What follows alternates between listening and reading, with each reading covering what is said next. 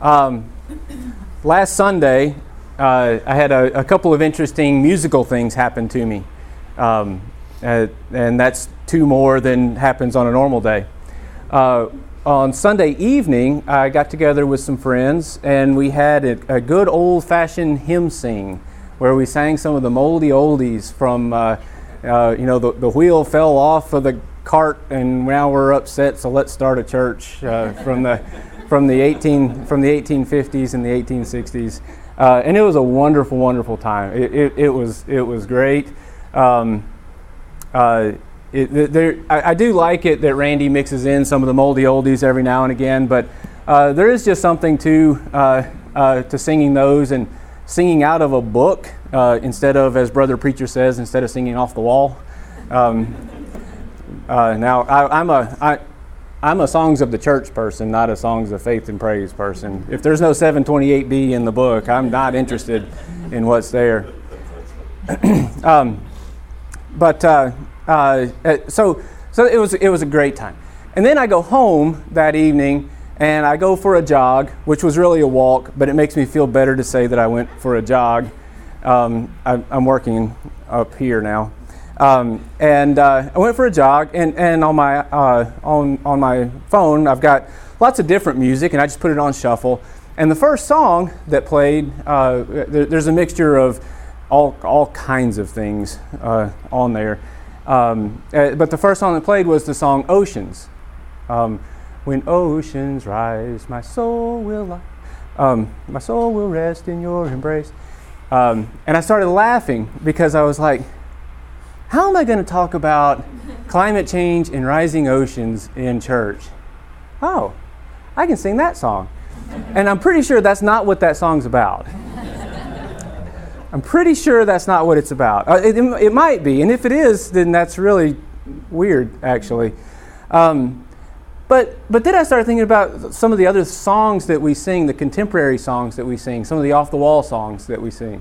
And it struck me, and I wish I had, I think this will just be another class that we do in a couple of weeks. But it really struck me as interesting that it seems like many of the new songs that we sing today are about God, you are my refuge. God, you are my shelter in the time of storm.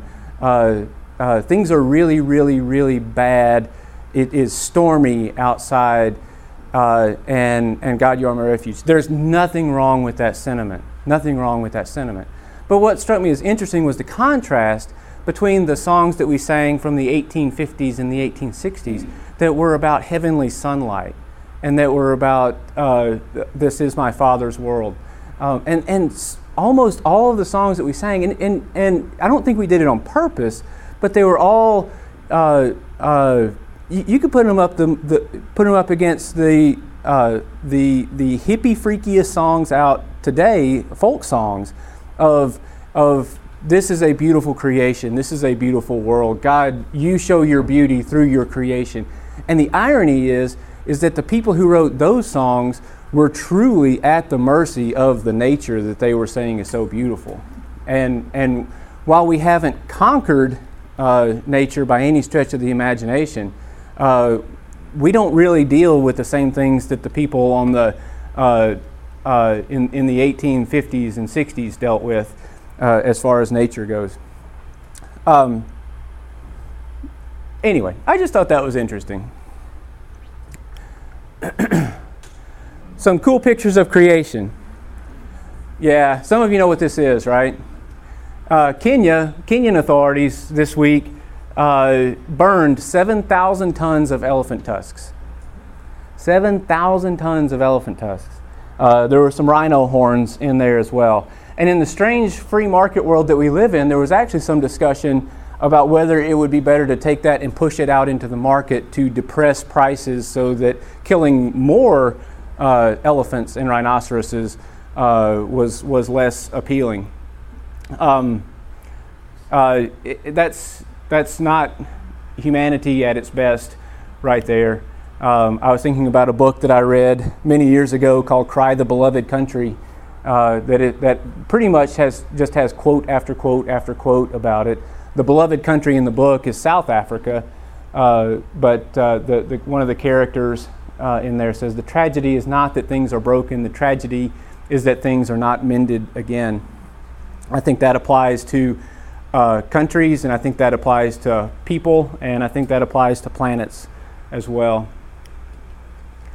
Other cool quote, how about this one? 1989, Assistant Secretary of State to George Bush Sr. says, "Global climate change is the most far-reaching environmental issue of our time," warned Assistant Secretary of State Richard Smith in 1989. So of our time now was 27 years ago. Jennifer Thompson is not in here, so I can talk about her behind her back. She sent me some pictures of a trip that she took to Glacier National Park, a beautiful, beautiful place that I've never been to, but one of my favorite places that I've never been to. And they have a lot of discussion there about. We've been looking at these glaciers for a century now, and there is some difference. And part of the problem when we're talking about things like this is that we truly use, as a euphemism, things moving slowly. We say that things are moving at a glacier's pace, right? Well, things move slowly. For a planet as old as ours, it doesn't get around very quickly. But, and I know you can't see, but this is one of the flyers that they put, where you have a picture from 1904 with a glacier that extends from the top of the mountain all the way down to the valley, and then in 2003, 99 years later, it's retreated all the way back up to the mountain. They have signs up. This is where the glacier was in 1992. That's where it was now. It is changing as they go. But creation is not just elephants and mountains. You know what, Reed? Do you know what that is? I think you're going to say that. I'm picking on you. I don't know what that is. This is a brain cell. But the fact that you said something on makes me think that it's related to a neuron or, I don't know, exon. It's a brain cell. And I will contend that the most beautiful thing that's ever been created is this. And the most horrible thing that's ever been created comes out of these as well. But it is creation nonetheless. But if we're going to take care of the earth, we need to take care of our brains as well. Here's a stat that I just can't believe people don't, it's not front page news all the time. 1974, EPA said, you know what, we're seeing lead levels collecting in people. Maybe that's a bad thing. And so they started phasing out lead in gasoline. At the time, 5,000 Americans died a year from heart disease related to lead poisoning. Since they did that, the average level of lead in the blood of Americans has decreased by more than 75%. I didn't know that. Flint, Michigan, deservedly so, is getting lots and lots of attention today. But keeping toxics out of our bodies and out of our brains is a good thing. We need to take care. We need to take care of glaciers, but we need to take care of these as well. Taking care of one without the other doesn't really help. It was a stormy week in different parts of the U.S. If the Weather Channel has storm chasers on, it's pretty much everything stops at our house. And I pop a bowl of popcorn and I'll just sit there and watch. And my kids are ashamed of me. But just some beautiful pictures of some beautiful things, beautiful clouds. Not so beautiful if you're underneath them. This is a pretty picture.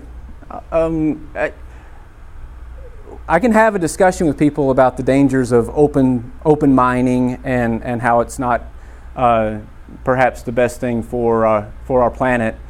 But I have to say, I just like I'm a geek when there's tornadoes on TV, if we're going down the road and there's a big road cut and and you see stripes of different bedrock in there, I'm always trying to figure out what they are and why they're there, why they got laid down that way. I know it's sad a little bit. These are actual coal seams in white bedrock up in, I believe this mine is up in Alaska. I say that because I'm going to, coal's not going to fare very well today, but it is in its own way beautiful. In its own way, it is beautiful, and it's part of creation. So let's go easy on it a little bit. Ralph Waldo Emerson, we learned geology the morning after the earthquake. Not to be outdone, his other upbeat buddy, Henry David Thoreau. As in geology, so in social institutions, we may discover that the causes of all past changes in the present, invariable order of society. Colin Powell, I happen to hold a Bachelor of Science degree in geology, and my greatest contribution to the field of science is that I never entered it. I thought that was funny. So I'm gonna zip through a few sciencey things over the next few minutes. I'm going to try to get through the Industrial Revolution in 90 seconds. So there's going to be lots of blanks to fill in. Sorry. Speaking of geology, England, they wanted coal. They were starting to industrialize in the 1700s. They needed coal. They had these new things called steam engines and new factories that they were building. So let's go find coal. It was in their best interest to not just happen upon it, but it was more efficient. And they started drawing maps. So if we go through these layers and then we hit coal, and you know what, 50 miles away, we go through the same layers and then we hit coal there too. But it's 50 feet deep here, but 100 feet deep there. But it's still the same layers. So you know what, there's something going on underground. We can draw some maps, and then all of a sudden the field of geology has been born. And they were very efficient at it. And so efficient that they started building all kinds of factories in England and elsewhere, but this is the birthplace of the Industrial Revolution. Well, you get a bunch of factories, you can start feeding people because you can buy food, but it takes labor to keep the factories running and to keep the coal being shoveled into the boilers that keeps the factories running. And so you wind up with all kinds of sad situations about people working, kids 11, 12 years old working 16 hours a day just to keep the fires going in the factories. And then you wind up with Charles Dickens writing things like A Tale of Two Cities, about it being the best of times and about it being the worst of times. And you get him writing A Christmas Carol, which wasn't intended to be a Christmas story. It was intended to talk about the plight of these kids right here. And you remember Tiny Tim was Tiny Tim, but he suffered from asthma.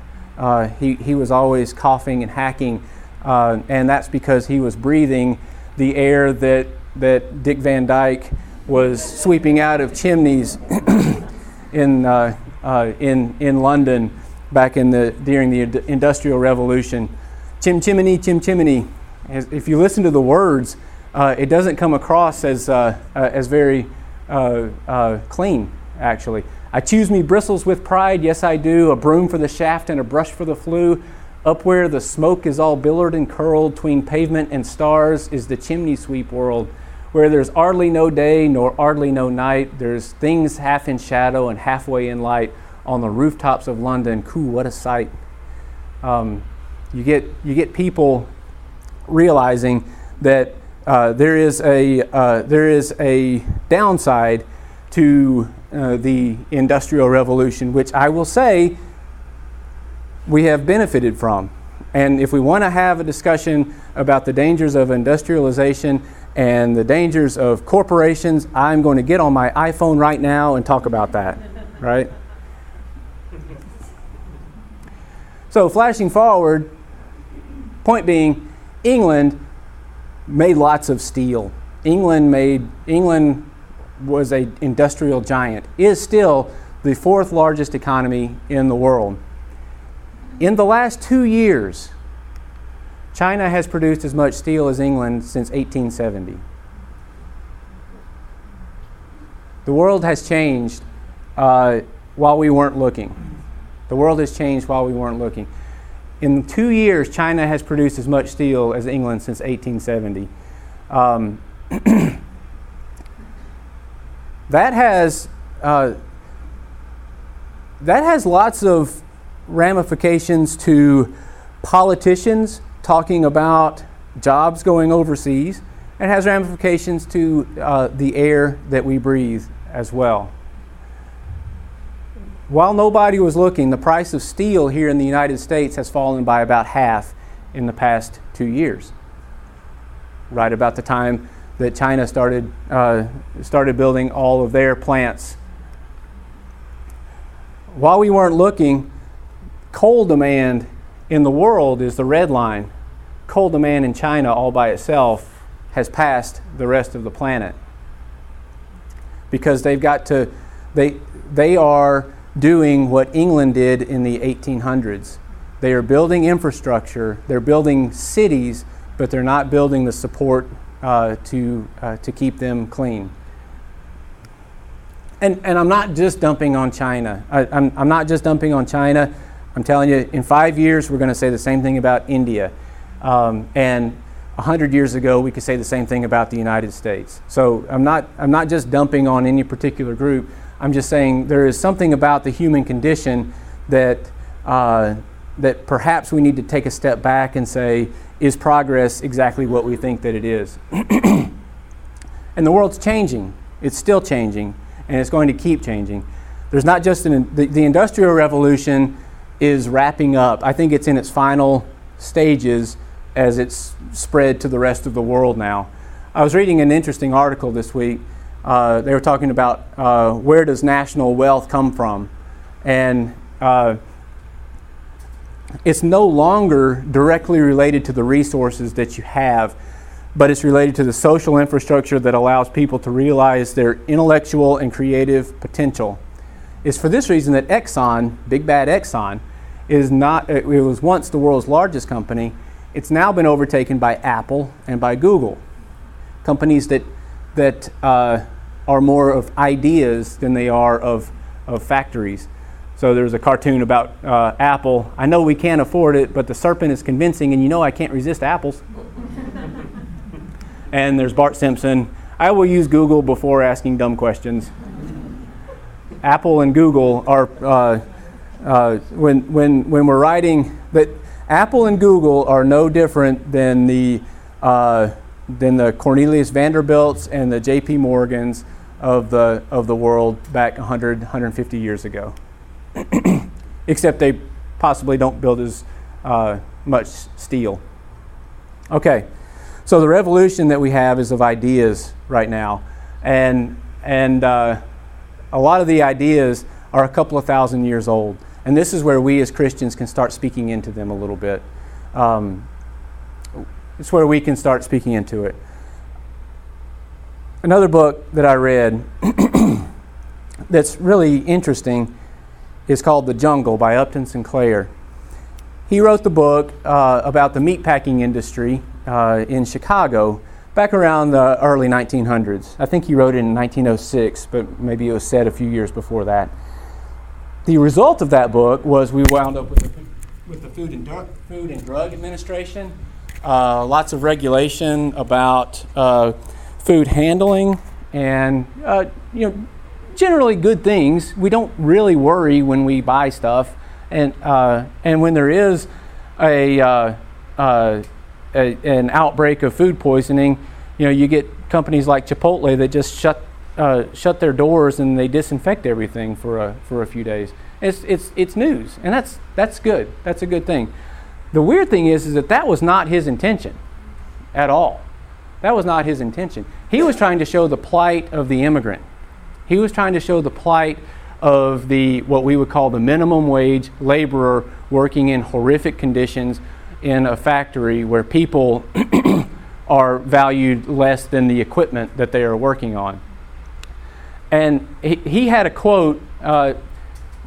He had a quote that went something to the effect of, "I was aiming at the nation's heart, but I hit the nation's stomach." I was aiming at the nation's heart, but I hit the nation's stomach. And when we as Christians are talking about issues about the environment and issues about creation, I think we need to be careful about where we are aiming. I think we need to be careful about where we're aiming, because we are people who aim at the heart. We are people that aim at the heart. That's the language that we speak. And there is much, if you want to call it the environmental movement, if you want to call it environmental awareness, there's much of that has been led by people aiming at the mind. All right, the best example I think is Al Gore, which, say what you want, not the most exciting guy, okay? Not the most exciting guy. And I don't think he's done a bad job of aiming at the mind. Lots of people around the world think he's done a good job of aiming at the mind. He won a Nobel Peace Prize for aiming at the mind of people. But I believe that things, the conversation needs to include aiming at the heart as well, because when you're aiming at the mind,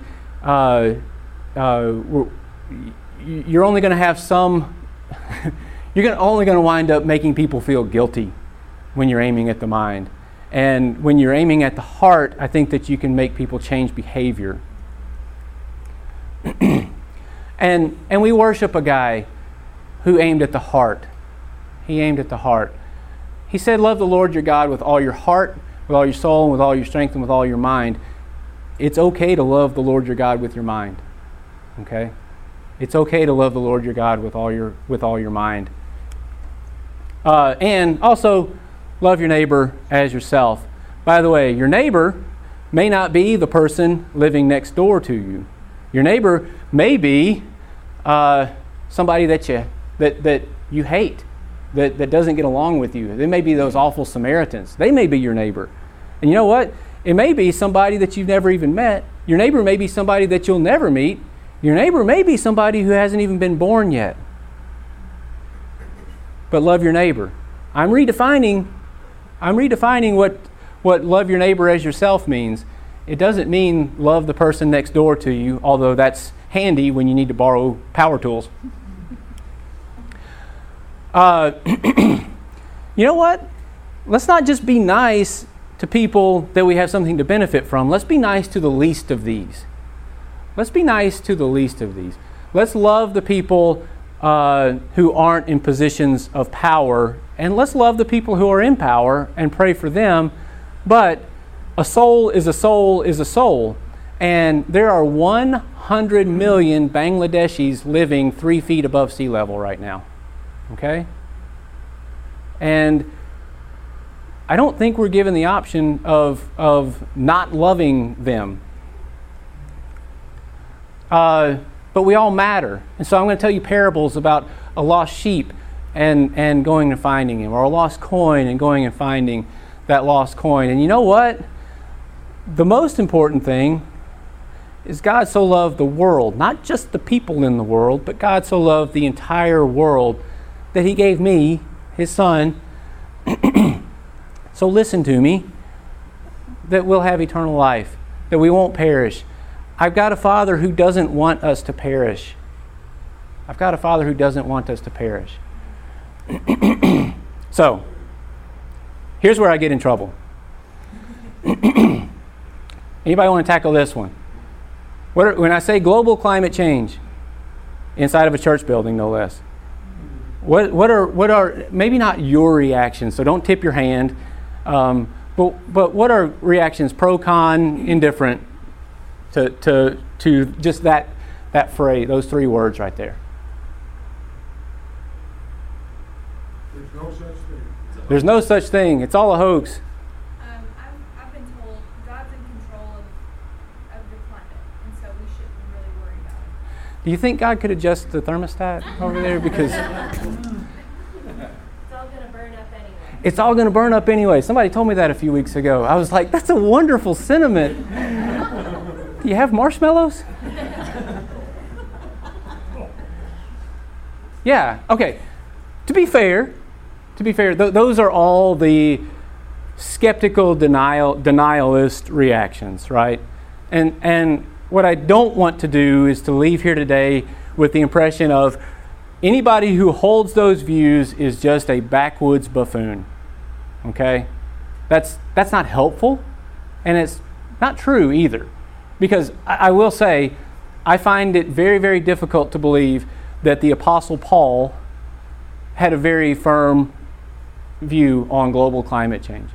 I doubt very seriously that Mother Teresa spent a lot of time worrying about that. I don't know what her views were on the issue, but I know that she was concerned about the least of these.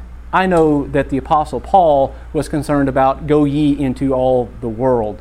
And really, what we as Christians are helping people equip with when we're at our best is not global climate change, it's global change. You take that word out, you can't really cover it up with a projector, can I? I didn't think that one all the way through.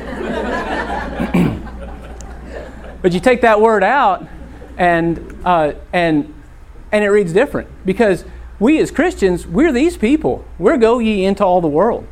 And we as Christians, things are going to change. There's only one thing that doesn't change, and that's God our Father. So let's do what we can to try to deal with change, right? So let's assume for a moment that all the science is wrong. To be skeptical. Does that change anything about what we do? For the next 50 years, is our party platform, if it's all wrong, does that change? What would that change about what we do?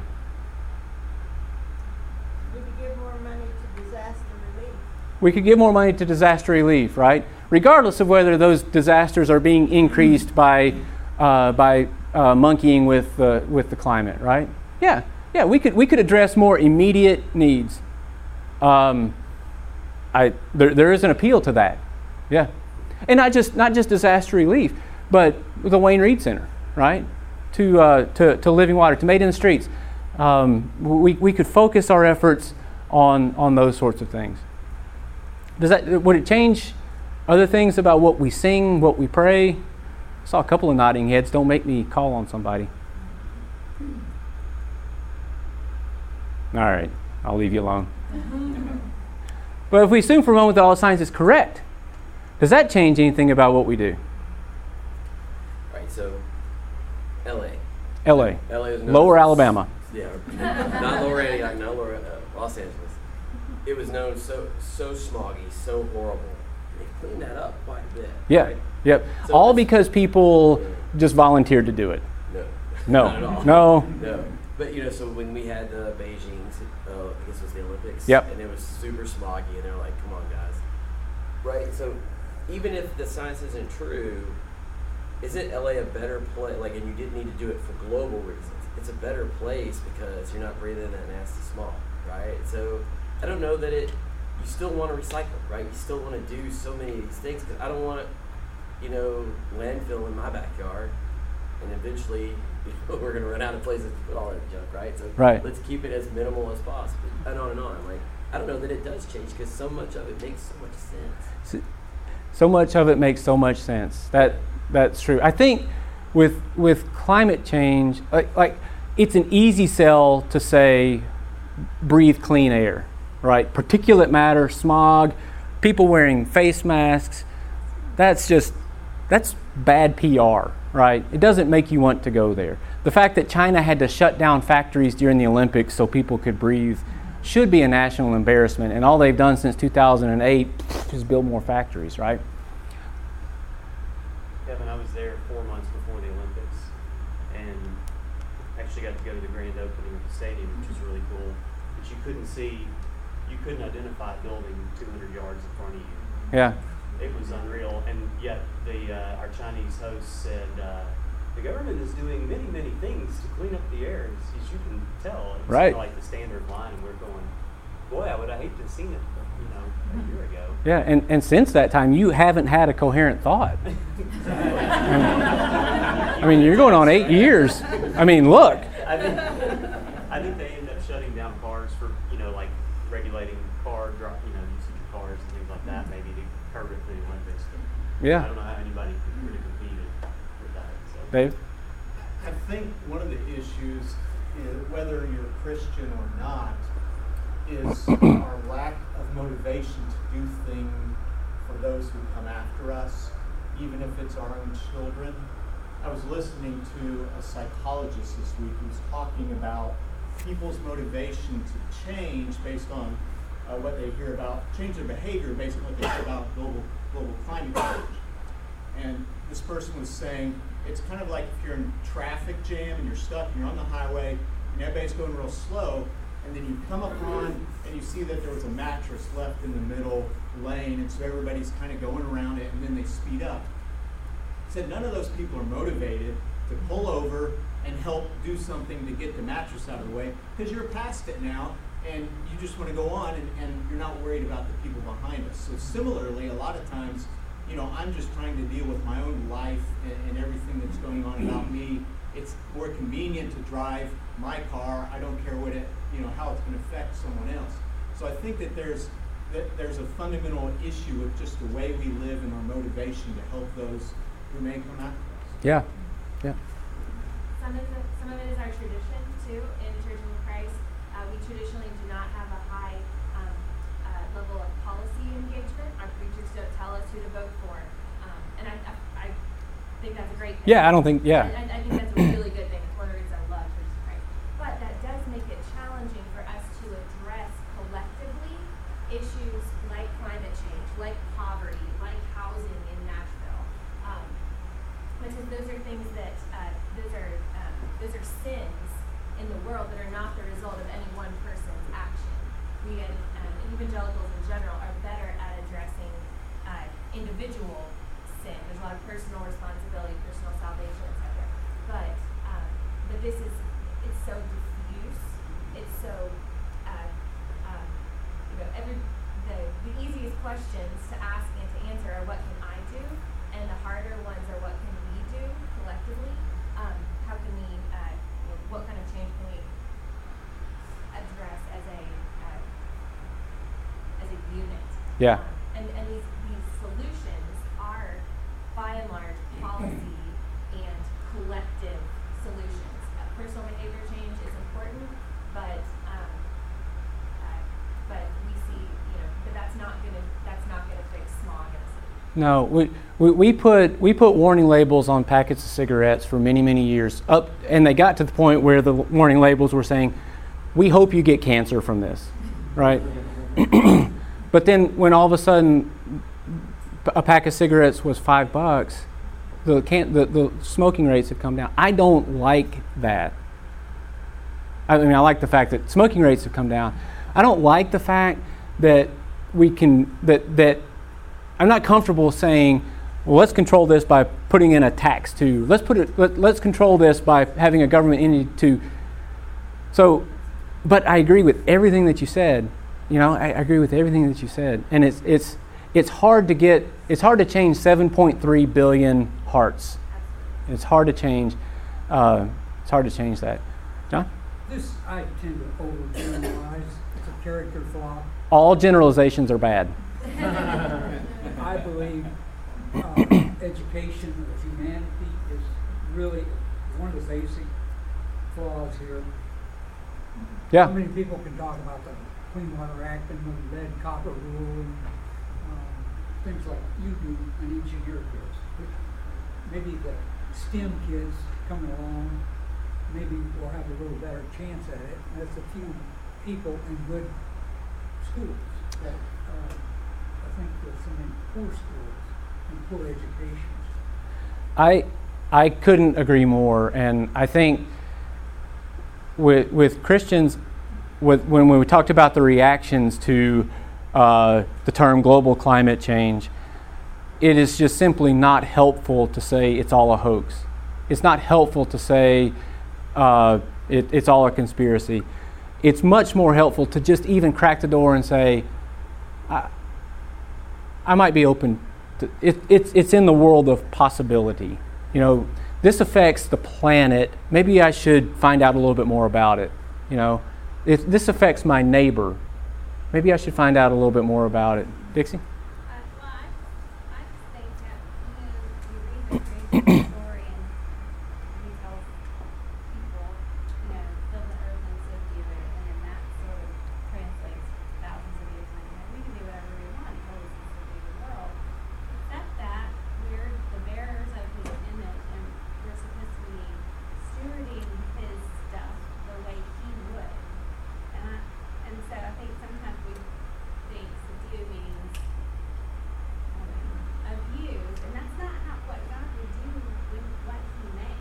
And so if we're supposed to be taking care of or treating it how he would treat it, it seems like if we knew that when we were acting. So hold that thought for a second, because what we do matters. I mean, if we as Christians can say anything, we can say what we do matters. God, our Father, loves me as an individual. The things that I do, the things in my heart, the things in my home, the things that I say, the things that I sing, that matters. What we do matters. What we do matters when we give money into the collection plate. If each of us didn't give if I didn't give our collection, what we give each week, I promise nobody would ever notice. Okay? Nobody would ever notice. We're not in the correct tax bracket for that. But it matters what we do. It matters in a sea of Otter Creek if we're a dog. I don't know. I just thought that was a funny picture. Here's otters. It matters. It matters when you're on the shores of Lake Victoria and you're working on a school and you're trying to convince them to invest a little bit more money of putting in a sewage system where you say it's only a few $1,000s more, and they say yes, but everybody else surrounding Lake Victoria is pooping in Lake Victoria, and you have to look them in the face and say it still matters what we do. It still matters what we do. And this ministry wound up spending some extra money to put in a sewage collection system that is as good as what we have at our house. So more power to them. That's something that I've thought about with living water. We should get into more sanitation, but calling it living sewer just doesn't seem to have the... It's not... We haven't raised a whole lot of money that way. But it matters. It matters. Even though there's 30 million people who live on the shores of Lake Victoria, it matters what those 200 kids are doing with their toilet habits. What we do matters. What I do is important because what we do is important. Okay? What I do is important because what we do is important. Bob, what do you do that's important? I just finished reading the book.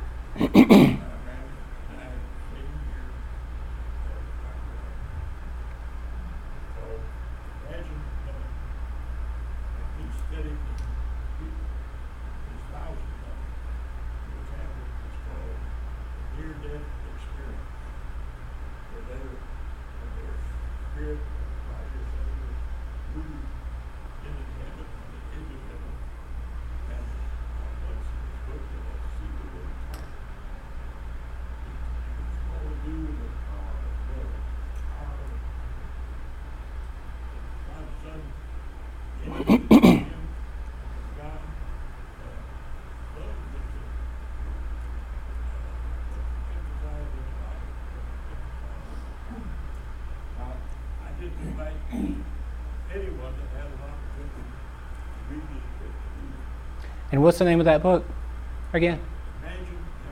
Imagine Heaven.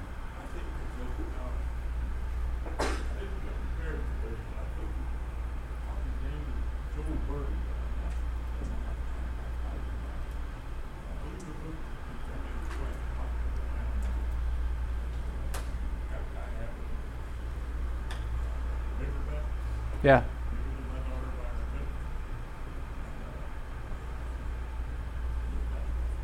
Imagine heaven.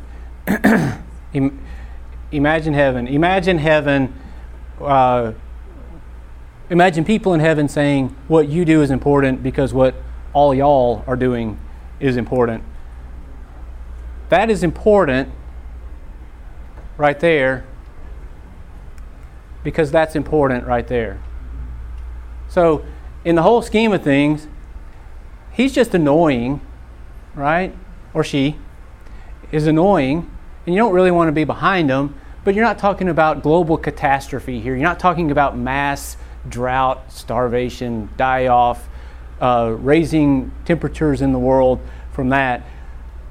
But when you see tens of millions of people doing it all in the same valley, you start to buy it a little bit. What I do matters because what we do is important.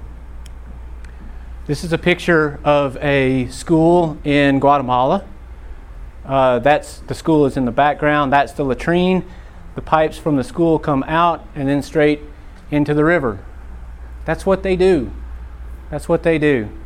In many cases, obviously you would never drink that water knowing that that's the case. What I do is important because what we do is important. This past week in Memphis, 50 million gallons of sewage goes into Cypress Creek because a sewer main broke. So they had to close a marina. They had to put up signs.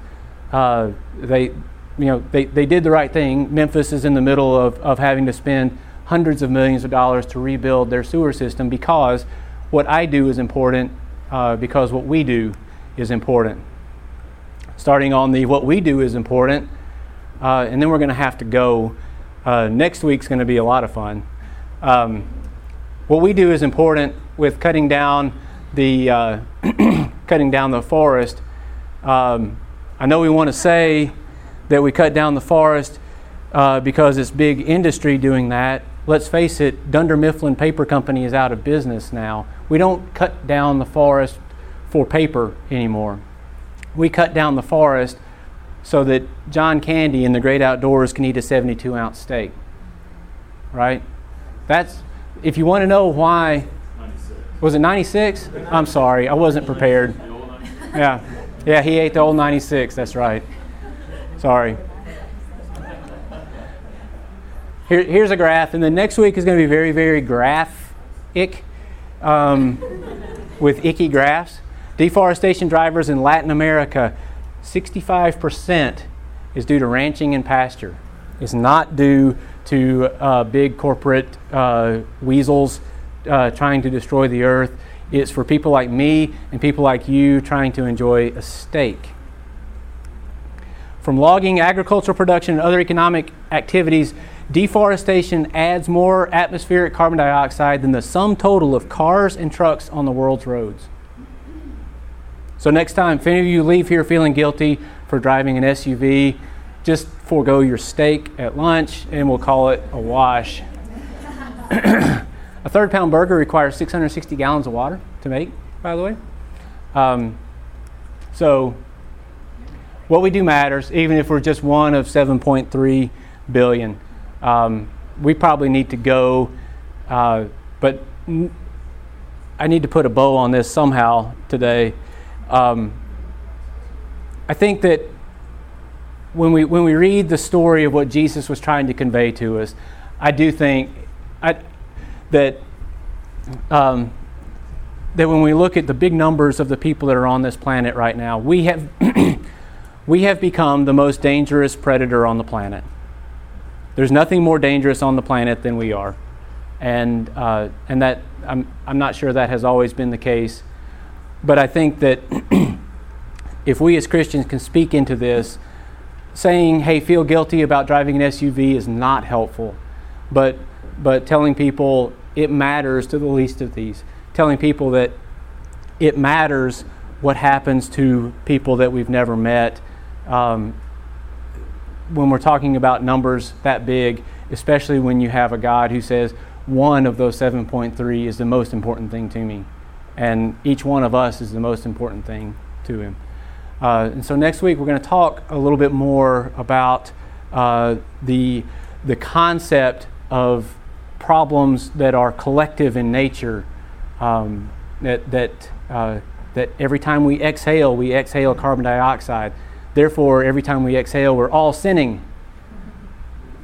And you can argue yourself into that spot, and I don't. That obviously, I don't think we can milk that out of the Bible anyway. As a matter of fact, I think I can show you the exact opposite of that. Thanks for coming today, and I'll see you next week.